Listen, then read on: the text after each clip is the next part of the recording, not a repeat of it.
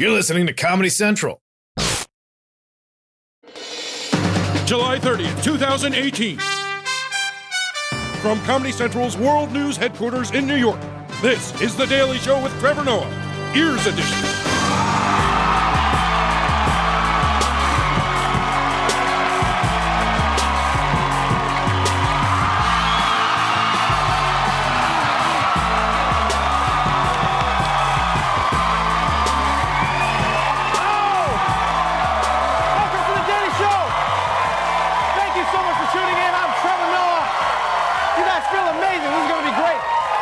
Guest tonight is an MSNBC anchor celebrating 40 years in journalism. Andrea Mitchell is here, everybody. Yes. We're going to be chatting to her about why she chooses to be an enemy of the people. But first, let's catch up on today's headlines. Every day, we hear another story about someone calling the cops on random black people. And now it turns out it happens to famous black people, too. Actor Ving Rhames is in the news tonight, and it's not only his role in this weekend's blockbuster Mission Impossible movie that has people talking. Rhames just went public about a confrontational moment with police in his own home. I open the door, there's a red dot pointed at my face from a 9mm. Oh, my gosh. And they say, put up your hands. A woman called 911, said a large black man was breaking into the house. Come on, guys, this shit is getting out of hand. Not only is Ving Rhames your neighbor, he's a super famous person. Really? You don't recognize the guy who's been in all these Hollywood movies? No? That doesn't tip you off? Or is his neighbor really dumb and that's why he called the cops? They're just like, hello, 911? The guy from Pulp Fiction is robbing a house. Yeah, it looks like he's using some kind of key to break open the locks. Please hurry. And by the way, have you seen Ving Rhames? You don't need to worry about him getting robbed. Look at that dude. If anything, you should call 911 for the guy who made the mistake of breaking into Ving Rhames' house. She'd be like, hello, 911? Someone's about to die. Moving on to other news, we all know that TSA watches our every move in the airports, but now we're learning they're also watching us in the sky. The Washington Post reports federal air marshals have conducted secret in-flight monitoring of U.S. passengers for years. The TSA says air marshals have identified passengers raising red flags because of travel histories or in-flight suspicious behavior, even if they have no known terror links. The behavior includes using the bathroom repeatedly or sweating heavily. Okay, hold on. Hold on. Anyone sweating and going to the bathroom a lot on a plane? So basically, they're looking for terrorists or people who have irritable bowel syndrome. Which, let's be honest, on an airplane is basically the same thing. It really is. And I know the news says the story is about the TSA monitoring Americans, but I think the real story is that these air marshals are getting free flights. Yeah, that sounds like a scam to me. Yeah, so all too convenient. All of them are like, there's something fishy about that guy heading to the Bahamas. I'm gonna follow him, yeah. And then I'm gonna follow that lady that's going to Hawaii, Oh, yeah, what about that suspicious dude going to Somalia? Nah, he's cool. He can go. He's cool. Totally cool. Oh, finally, in international news, an Egyptian zoo has taken exotic animals to a whole new level. Keepers at a zoo in Egypt are accused of trying to fool their guests with an unusual trick. Listen to this. They are accused of painting zebra stripes on a donkey in one of their exhibits. Although the zoo director insists that the animal is real, its large ears and smudged paint job made some people take a second look. Okay, now, I'll be honest with you. I do not see the problem here. I don't. First off, if you went to Egypt to see a zebra, which, by the way, is how you say it, you deserve to get tricked, okay? Second, you realize this is the future of zoos, right? Once we've killed off all the wild animals because of our pollution and shit, this is what we're gonna have to do. We'll just be putting wigs on house cats and looking like, oh, look at that magnificent lion, wow. This is our future, people.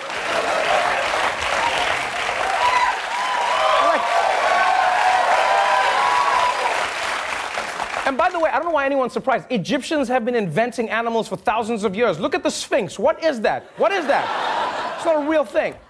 And you know what? To be honest with you, if that fake zebra makes one kid smile, then it's worth it. Yeah, I think it's worth it. Because, I mean, like, kids get lied to all the time, you know? When I was a kid, my dad took me to a zoo and showed me a camel, and then years later, I found out the truth was he wasn't my dad. All right, let's move on to our main story. Michael Cohen. Up until recently, he was known as Donald Trump's personal attorney, right-hand man, and a guy who you're pretty sure swallows a lot of bees. But as loyal as Cohen was to Trump, everyone always suspected that he would flip on him if it came down to it. Well, now we're down to it, and Cohen is doing somersaults.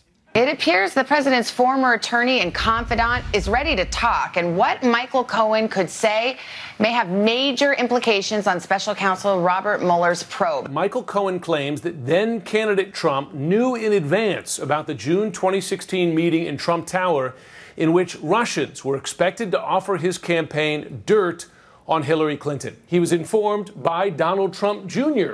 about that offer. Wow. That is shocking information. Donald Trump had an actual in-person conversation with one of his sons. Also,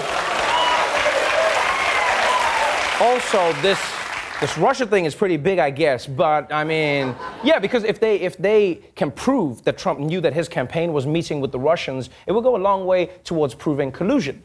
So Trump knows that he needs backup, which is why he immediately sent out the bat signal. Unfortunately, all he got was the bat boy. Yes. Rudy Giuliani was once again unleashed upon the world this weekend, and he was a man with one mission: destroy the reputation of the guy who used to have his job. The man is a liar, a proven liar. There's no way you're going to bring down the President of the United States on the testimony, uncorroborated, of a proven liar. One of the biggest liars in America. The guy is unethical. He's a scumbag. He's a horrible person. Which is why President Trump hired him in the first place. That's why he's here. Let's be honest. So, Rudy Giuliani goes on TV and says Cohen is and always was a lying scumbag. But what's great is how CNN was ready for him.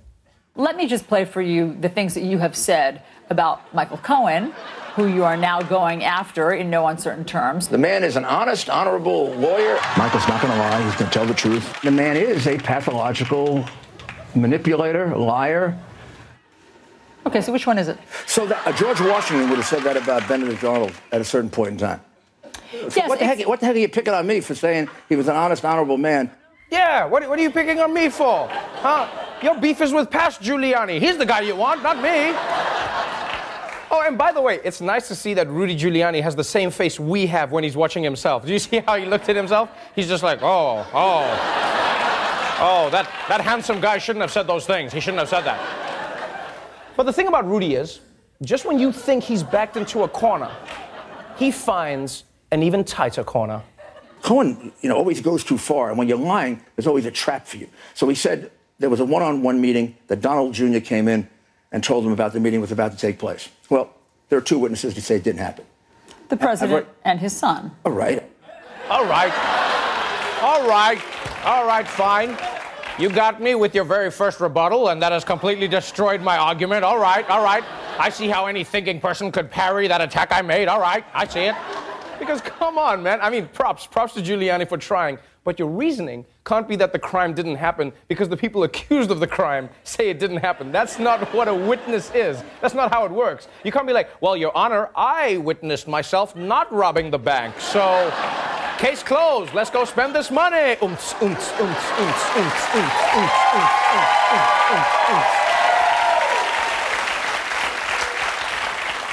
But that's the new argument from Giuliani.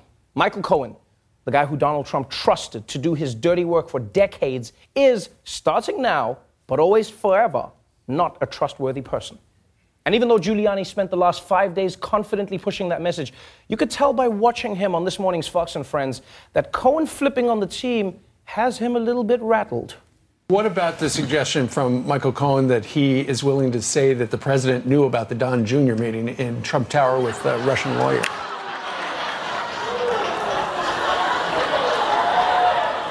Now, either this topic makes Giuliani hella nervous, or his leg took a bunch of cocaine. Seriously, what was going on with that leg? Can we get a view from another camera? collusion is not a crime. Everything that's been released so far shows the president to be absolutely innocent. He didn't do anything wrong. We'll be right back.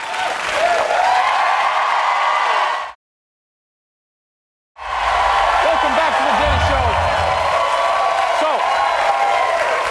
So, late last week, it was reported that the Mueller investigation has entered a new phase. That's right. Robert Mueller is emo now.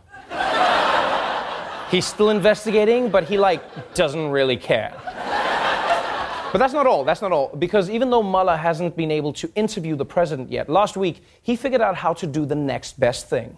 Special counsel Robert Mueller is now investigating a new subject, the president's Twitter feed. According to the New York Times, Mueller is scrutinizing Trump's tweets and negative statements directed at Attorney General Jeff Sessions and former FBI Director James Comey. The Times reporting Mueller also wants to question Trump about his tweets. Damn, Mueller is officially looking into Trump's tweets. And something tells me that Mueller's not a Twitter type of guy. Yeah? I feel like pretty soon he's gonna be like, cover me, I'm sliding into his DMs. I'm like, sir, that's not what that means. And look, I know some people are saying, this is ridiculous. The special counsel is gonna treat Donald Trump's tweets like they're actually important. But remember, the president told us many times that @real Donald Trump is the real Donald Trump. It allows me to give a message without necessarily having to go through people where I'm giving them a message and they're putting it down differently from what I mean. I get it out much more honestly than dealing with dishonest reporters. It's a way of bypassing dishonest media, right? We go, wah. Say what you want about Donald Trump, but that man really has a wah with words. But you heard him. Trump is more honest on Twitter than anywhere else. In fact, when Mueller does finally get Trump into court, forget the Bible, they should make him swear on his phone. That's what they should do. So Robert Mueller is looking at Trump's Twitter. And it's not the worst idea. My only issue is, if you've been on Twitter, you know how easy it is to get distracted, right? Mueller's going to log on to investigate Trump, and the next thing you know, he'll be watching videos of dogs dancing to Drake, which, by the way, is a real thing.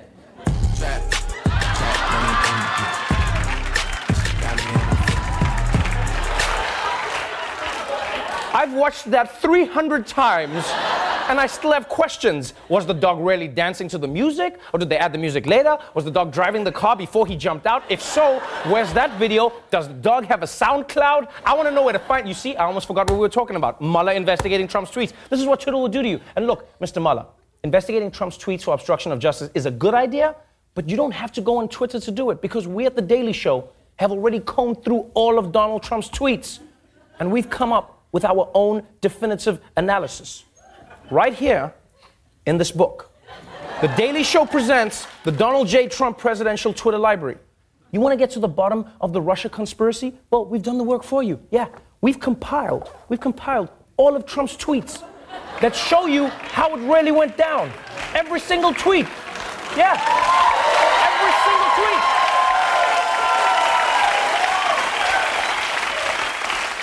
And it turns out, Crooked Hillary and the FBI are the real Russians. You just got Shyamalan. Oh, and if you want to get Trump on obstruction of justice, we've covered that as well. You see, we found the tweet where he pretty much confesses to the obstruction of justice. Look at that. You look at that. Go real close. You got to buy the book. Can't just read it for free on the show. The point is, this book is far more than just Trump's Twitter feed printed out. We've curated more than 400 of the president's key tweets. We've analyzed them, and we've added context to really get inside of his head. Like, do you have any idea how much he hates Diet Coke? Even though he drinks it all the time? Look. Here's the complete history of Donald Trump's Twitter war against Diet Coke. All of this. Yeah. And I'm not saying that it helps your investigation, but it's pretty funny. It's really pretty funny. Look, Bobby, you've got no time to waste. Donald Trump could tweet any time that you're fired. So buy the book now. And everybody else, you should buy it too, just for fun. It's on sale at midnight, wherever fine books and incriminating evidence are sold. We'll be right back.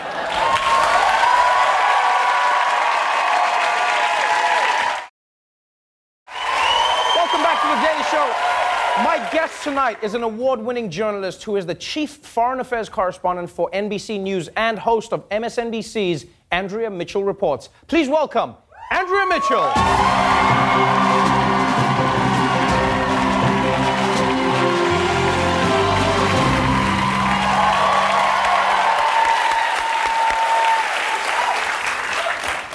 welcome to the show. It's great to be here. Wow. Congratulations on celebrating 40 years in journalism. Pretty amazing. That is quite a career that you've had, and although you are hosting a show, you're one of the few journalists who's decided to stay on the front lines and ask the questions of presidents. You've covered 7 presidents, so you're one of the few people who I would really want to know the answer to this question, and that is Donald Trump that different from what America has experienced before? Absolutely, very different. I mean, the first president in modern history who has no government or military experience. So there's that. Right. But when But I mean, I feel like him having a lack of knowledge is not something like we're shocked by. I think the question I'm asking is more about from a journalistic point of view. You know, we hear about Donald Trump and the press and this adversarial relationship that you have. But as a journalist who has covered presidents who have had scandals, who have had wars, who have had, issues that have plagued them, is the adversarial relationship with the Trump White House any different to what you've experienced? I think it is different. He is, interestingly, he's more accessible, or has been until recently, more accessible, more moments where he will answer questions on the fly, but fewer press conferences, fewer briefings at the White House, and things are turned upside down. In what way? The reality is completely different. We don't know, first of all, when facts don't seem to matter anymore, which is a problem. Right. Facts in the White House, facts in other agencies. Plus, no one else can really speak for him. The fact that he's on social media, that he is so active on Twitter, and those are official archival records, presidential records. He is making news through social media in a way that no prior president ever did. Right. Which is certainly his option, but that means that his cabinet doesn't know, his intelligence officials don't know what to expect. And you hear things coming out on Twitter, and then he'll change his mind the next day, the contradictions. So it's very, very difficult especially for the White House correspondents, my colleagues who work 24/7 just trying to keep up. And you never know what to expect next. Let me ask you this then. Why bother? No, genuinely, I wonder that sometimes. I go, if you have gotten to a point where everyone acknowledges that there's going to be lies coming out of the White House, that there are no facts, that they're going to spin everything, why bother? Why not at some point just say, we're going to send random people to your briefings, but we're just going to report on you without the information that you give to us? Is there still a need to speak to them directly? Well, he does have nuclear weapons. He is the commander-in-chief. Right. He can start wars, end wars, throw, all kinds of things at NATO. Right.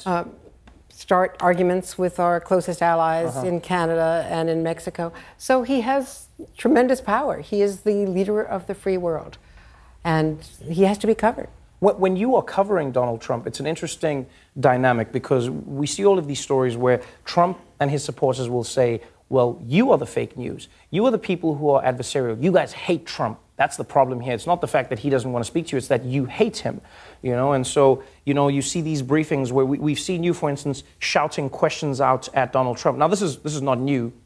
Journalists have shouted questions at presidents for a very long time. Exactly. But could it just be that Donald Trump says, hey, I don't like people shouting questions at me? That is rude. What should that part of the relationship be? Well, he sometimes welcomes it. So you never know, is he going to welcome a question? Does he want a question in the Oval Office? So my colleagues who are there every day, they shout questions because they often get answers. I mean, he's the first president that I can recall who wandered out to the North Lawn and engaged in a half hour of freewheeling questions and answers with the White House press corps one morning. Who knew that was going to happen? He, on Twitter, announced he was firing Rex Tillerson, the Secretary of State, at 8:40 a.m. Eastern Time. So you have to follow the Twitter feed. You have to be prepared for this. Right. So everything is topsy-turvy. I shouted questions at Ronald Reagan, and sometimes he would answer them. And sometimes he wouldn't. So we would do that, but more often than not, he would have a press conference. And there would be a briefing where we could reliably get information. And that is what is so different. When you look at the rhetoric of a Trump campaign or a Trump rally, you see President Trump out there talking about the fake news, and he points at the back of the room, and the crowd boos. And, a lot of people will say, like, oh, this is just, a little bit of it's a wrestling show. He's just playing the heel, and it's all fun and games. And then you had an incident of violence against a newsroom. You had journalists who were gunned down, and people said, well, this is part of the environment that Trump is encouraging. Do you feel that in some way Donald Trump is encouraging people to have a hateful relationship with the media? I don't connect the president at all with what happened at the Capitol Gazette in Annapolis. That was a horror, and it was completely, I would believe someone mentally deranged who went after that organization. So I don't think it's fair to blame him for that. But I do think that he has very deliberately set up the press as the enemy of the people. I don't feel that I am the enemy of the people, and it's not benign. I mean, this is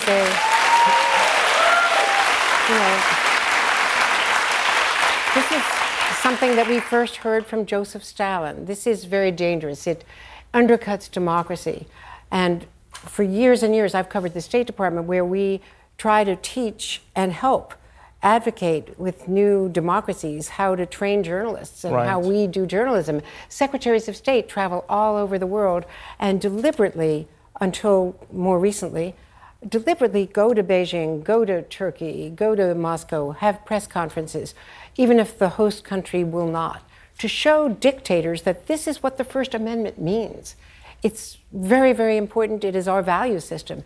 And I do think that by talking about fake news is what Russia did to our election. The propaganda that we see from Russia, invading our social media, to say nothing of the hacking, but that's fake news. Propaganda is fake news, not what my colleagues at the White House and covering other beats in Washington do every day, sometimes around the world at great peril to their lives. Well,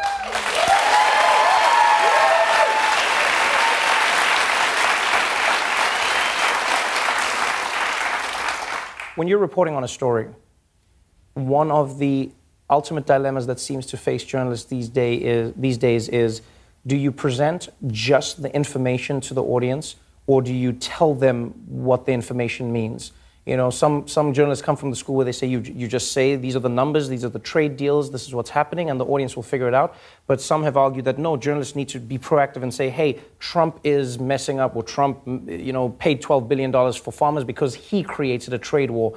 Which side of this do you fall on? I have always, for decades, felt that we should just report what people say, but I do think more and more that we have to create the context. And it isn't new just with Donald Trump. I've always felt that we're not just reporting presidential announcements. They can post their announcements online now. We have to create the context, and we have to add value and tell what the history is. And this is the first time this has happened. And the president says this about Iran today, that he'll meet without preconditions, but this is what he just said. And this is what his Secretary of State is saying on the very same day. Here are the preconditions, as Mike Pompeo said today. So you have to give people enough information. That's what we can provide, is context. And we have to tell people what's happening, that a tariff is a tax by any other name, and that this is, in immigration, this is a self-created crisis at the border.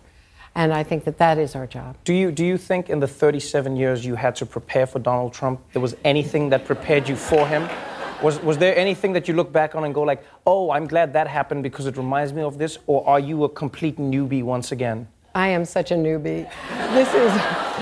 This is unlike anything that we have ever experienced as reporters, and it's challenging us. We're hiring more investigative reporters. We're all throwing a lot at it. The newspapers are, we in television are, online, and this is a big challenge for American media, and so far I think we're up to it. Thank you so much for being on the show. Congratulations again. Andrea Mitchell reports as weekdays at noon Eastern on MSNBC. Andrea Mitchell, everybody.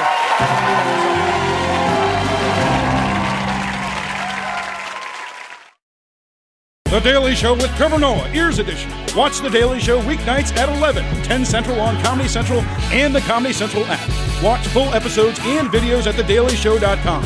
Follow us on Facebook, Twitter, and Instagram, and subscribe to The Daily Show on YouTube for exclusive content and more. This has been a Comedy Central podcast.